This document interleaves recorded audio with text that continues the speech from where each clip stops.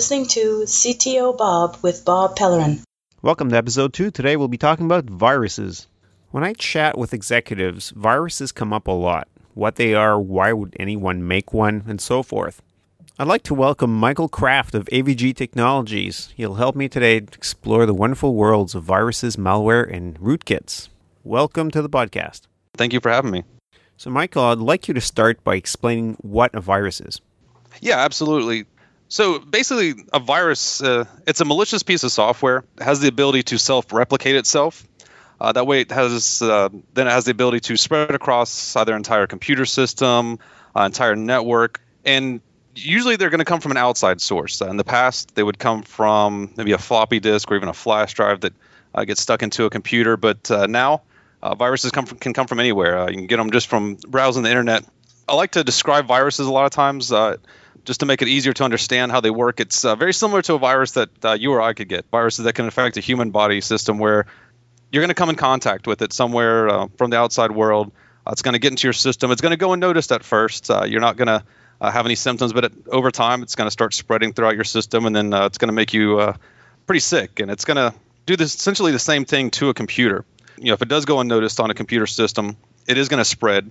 It's going to bring that computer down, whether it's just one machine or even if it spreads across an entire network. So if it goes untreated, it really can make machines unusable, bring down entire networks, and put that device under the control of whoever it was that actually created the virus. I'd really like to get into why someone would create one of these, but before we do, could you please talk about the different names there are? There's viruses, malware, rootkits, Trojan horses. Could you please address that? Yeah, so you brought up malware, and malware tends to lump together a bunch of different types of malicious software, including viruses. So you could have Trojan horses, worms, rootkits, all these different pieces of malicious software. All can be summed up as malware. I mean, they all have different types of threats. All can do different things within a system. Whereas a virus is self-replicating, Trojan might get into a system looking like one thing, but there's actually something else on the inside. Worm can kind of dig in and do harm. Rootkits can also kind of get themselves into an operating system and then do a lot of damage. So there's a lot of different components. Even spam that you receive via email can contain a lot of threats that can then be installed on a system. Remote tools even. Sometimes something can come in virtually undetected and then give whoever the creator was the ability to actually take control of the device and actually go through and do some malicious things, to even use the device as a zombie to attack others. Yeah, as kids, we were told, don't take candy from strangers. And with computer software, it's a lot of the same way. A lot of ways to prevent yourself from actually getting some of these threats is, maybe not to download something from an unknown source or go to a site that you might not typically have heard of, or you're probably not going to want to go to that site. And a lot of these threats can come from anywhere. They can come from downloads. They can come from just accessing a site. It can come from emails, like I said a minute ago with the spam. Like viruses, malware, they're all used to do harm. It can turn your computer into a zombie. It can be used to do the hacker's bidding. It can be used to steal valuable information, bank account numbers, social security numbers. Just about any kind of personal information that's on your device can be stolen from one of these hackers with any one of these malicious pieces of software. When I first started in this industry, if I would have been asked who the typical creator of a virus was, I probably would have thought of a mad genius somewhere in his basement who's looking at existing products, is finding some lax programming standards, is finding a lot of bugs and things like drivers and components and plugins, etc. Now, today, who's the typical producer of a virus or of a malware, and what do they get out of it? What is their purpose? Anyone with pretty decent amount of computer knowledge can kind of look into the code and kind of figure out, I could do that, or I could change things around here. But typically, these malicious viruses that you get infected with are usually done by cyber criminals. They're used to steal information, money, also used to spy on the user, see where they're going and maybe their browsing habits or their shopping habits, and then also used to get into their bank accounts or steal credit cards from these sites. So it is typically cyber criminals that create these. Sometimes they come from overseas. They're often hard to track. In every episode, I like to tell a story from the field. Now, in today's episode, I'm going to skip that because you're going to address it directly. Now, there's a new type of virus out there which encrypts your data, in effect stealing it or preventing you from using it, and then asks for a ransom. I got to see this virus firsthand several weeks ago to clients. It not only took the laptop and encrypted the data. It also took the server and proceeded to take the backup that was connected to that server. Could you talk a little about the CryptoLocker virus? It's a virus that's been spreading pretty frequently and pretty widespread right now, and it actually comes in an email that looks legitimate. So within that email, there's an attachment. Within that attachment, there's an executable file that will actually go in and encrypt all of your files and folders on your computer and make it so that you cannot access any of the information that you typically have access to. The only way to actually get access to those files is by paying these criminals, is by actually wiring them money overseas. So, they are cyber criminals that are out there right now, and they typically do come from overseas with the viruses. And like I did say, they are hard to track. I can tell you from firsthand experience, the data is very well encrypted, so you better have some good backups. It's one of those things where once you get it, it's kind of very hard to get rid of, and unless you have a backup, it's almost impossible to get all your stuff back. With AVG, we do detect the original version of it, we detect variants of it, but there's always new variants coming out. Many corporations and even individuals have firewalls with built-in antivirus. I'm finding that a small percentage of those are under the impression they don't need an antivirus internally on the devices. I'm also finding that some individuals have a false sense of security. They have an antivirus, they'll go ahead and they'll open up those zip files, those executables they're getting by email just to see what they are.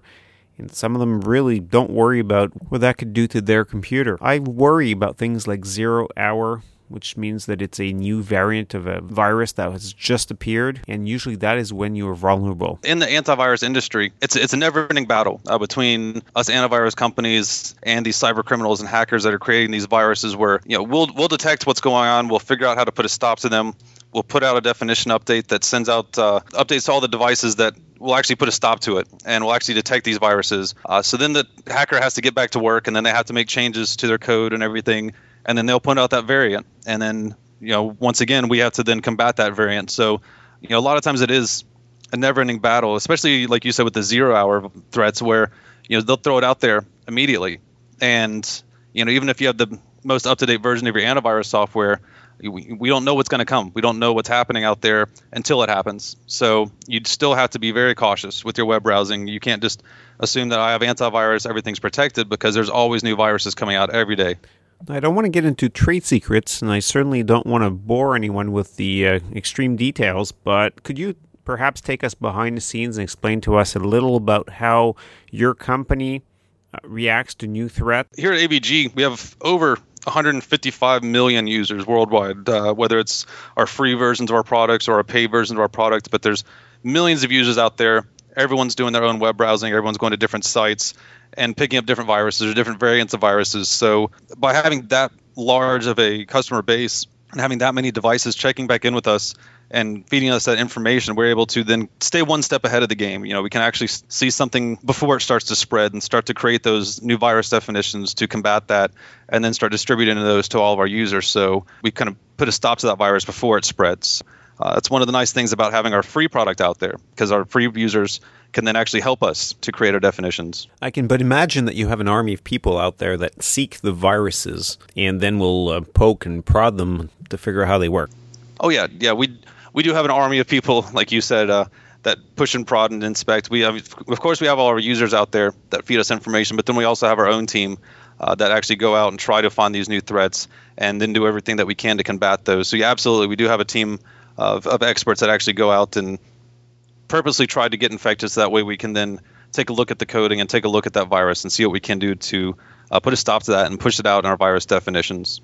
Could you share with us your suggestions on how to stay safe online? Number one preventative thing that you can do to have your computer protected is have a good antivirus product installed. That's probably the very first thing that you need to do to make sure that your devices stay protected. It's also very important to make sure that the product is up to date. And like I've mentioned, we're constantly putting out new updates whenever we find new viruses. So if your device is not up to date with those updates, you could still be unprotected against those new threats. So you definitely want to make sure that your antivirus is completely up to date as well. And as more and more viruses evolve, more and more viruses are released, all AV companies will typically push out updates to stop these new and ever-changing threats. And education is key too for users. Be smart with your web browsing habits. Don't go to untrusted sites. Don't share your personal information. Don't shop or download from unknown sources. And and also want to make sure your stuff is backed up. Make sure that you have all your information on your device stored elsewhere as well. That way, if for some reason something were to happen and your device did get infected, you don't lose all your information that you already have it up, whether it be in the cloud or backed up on premise somewhere. At least it's protected, and at least you can still access all that information. We covered that some viruses come in through email. Is it possible for you to mention other methods that they get in and how you could prevent that? For example, I've seen things like viruses going through VPN, virtual private networks. Yeah, exactly. So, having that AV installed is crucial.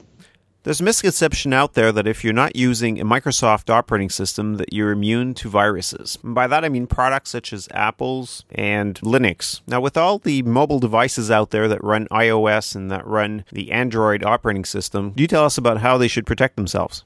Yeah, absolutely. That's one of the biggest myths about Mac products. And, truthfully, there have been viruses around for years on Macs, but it's simply not true. Viruses that target Apple products, like I said, have been around for years, and in the past, you didn't hear much about them. Macs getting infected, because most viruses or Macs, typically you would not hear about getting infected because most viruses are written for Windows operating systems. Also, Macs weren't as popular as Windows. You didn't hear about as many people using Macs as you have now.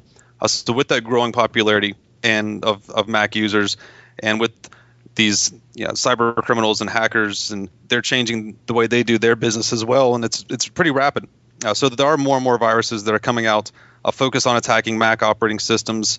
And even, like you said, Linux. I mean, even Linux is not completely safe out there either. The actual rootkits that you typically see on Windows machines were developed originally to attack Linux devices. Actually, the word root comes from the super user on a Linux device. So, Macs and Linux are definitely not safe from viruses and threats. Could we spend a few minutes directly talking about mobile devices, tablets, the iOSs out there, and the Androids? Yeah, absolutely. That is a growing space out there, and there are more and more threats out there. So you definitely want to make sure, even those mobile devices are protected. iPhones, iPads, Android devices, whether they be tablets or phones, they can definitely become infected. And AVG has a suite of products out there for mobile devices, and it's also a growing threat, just like with the Mac operating systems.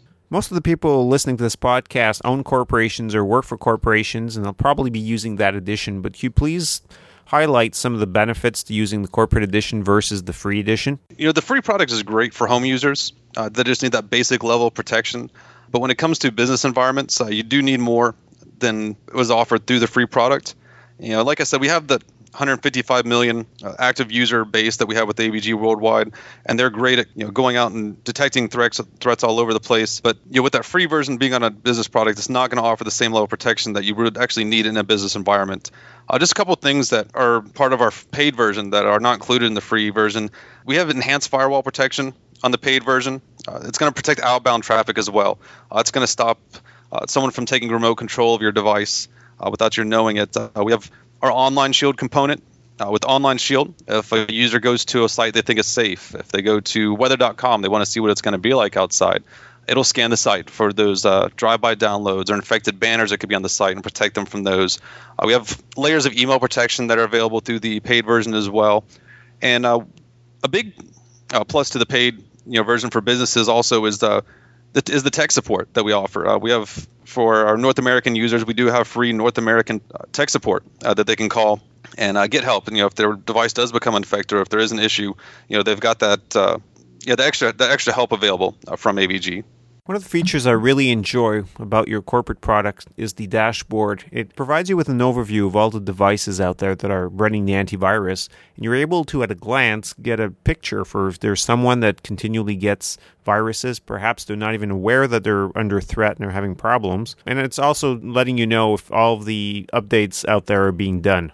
Yeah, exactly. And that's another huge advantage to going with the business product over the free product, is having that central dashboard, being able to actually deploy the antivirus software from one location, then instead of having to touch each machine, and then to manage all those devices and how the AV is going to work on each of those devices, and then have that insight into everyone's machine. I mean, you open up that dashboard, You can see if any devices are infected. You can see if any devices updates are out of date, or if there is an issue going on with the machine. You have all that in one central place instead of having to go and check on each machine one by one and actually have your hands on those devices. Well, I'd like to wrap this up by satisfying all of you buzzword fanatics out there who'd like me to talk about cloud right now.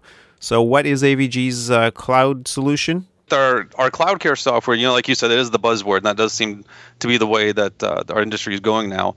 And it's a way to centrally manage all of your devices that you have AVG installed on from the cloud. So as long as you have web access, you can access your antivirus software and manage it all from one place, from multiple locations. If maybe your company has sites all over the globe, instead of having to have a person at each location to manage that, you can have it all in one place, all done by one person. And then you have that same central dashboard that you have with our traditional business products, so you can still have an insight into if anyone has a device that's infected or if anyone's out of date with their virus definitions. You can also deploy other AVG products as well, not just antivirus. So you have control over the antivirus component. We also have content filtering. We have an online backup. We have other products included in Cloud Care as well, some email security services that you can also actually manage and take control of through the cloud. So you have one location, multiple products that you can manage across any of your locations. And one misconception with the cloud is that, well, if I don't have connection to the internet, then I guess it won't be protected. And that's just not true. You actually still have your antivirus installed on your device.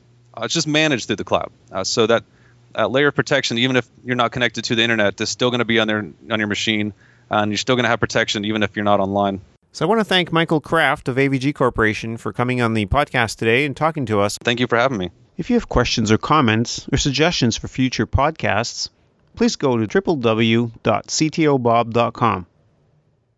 The opinions of the host and of the guests are their own and may or may not reflect the opinions of this website. This podcast is copyright 2013 and is written and produced by Bob Pellerin.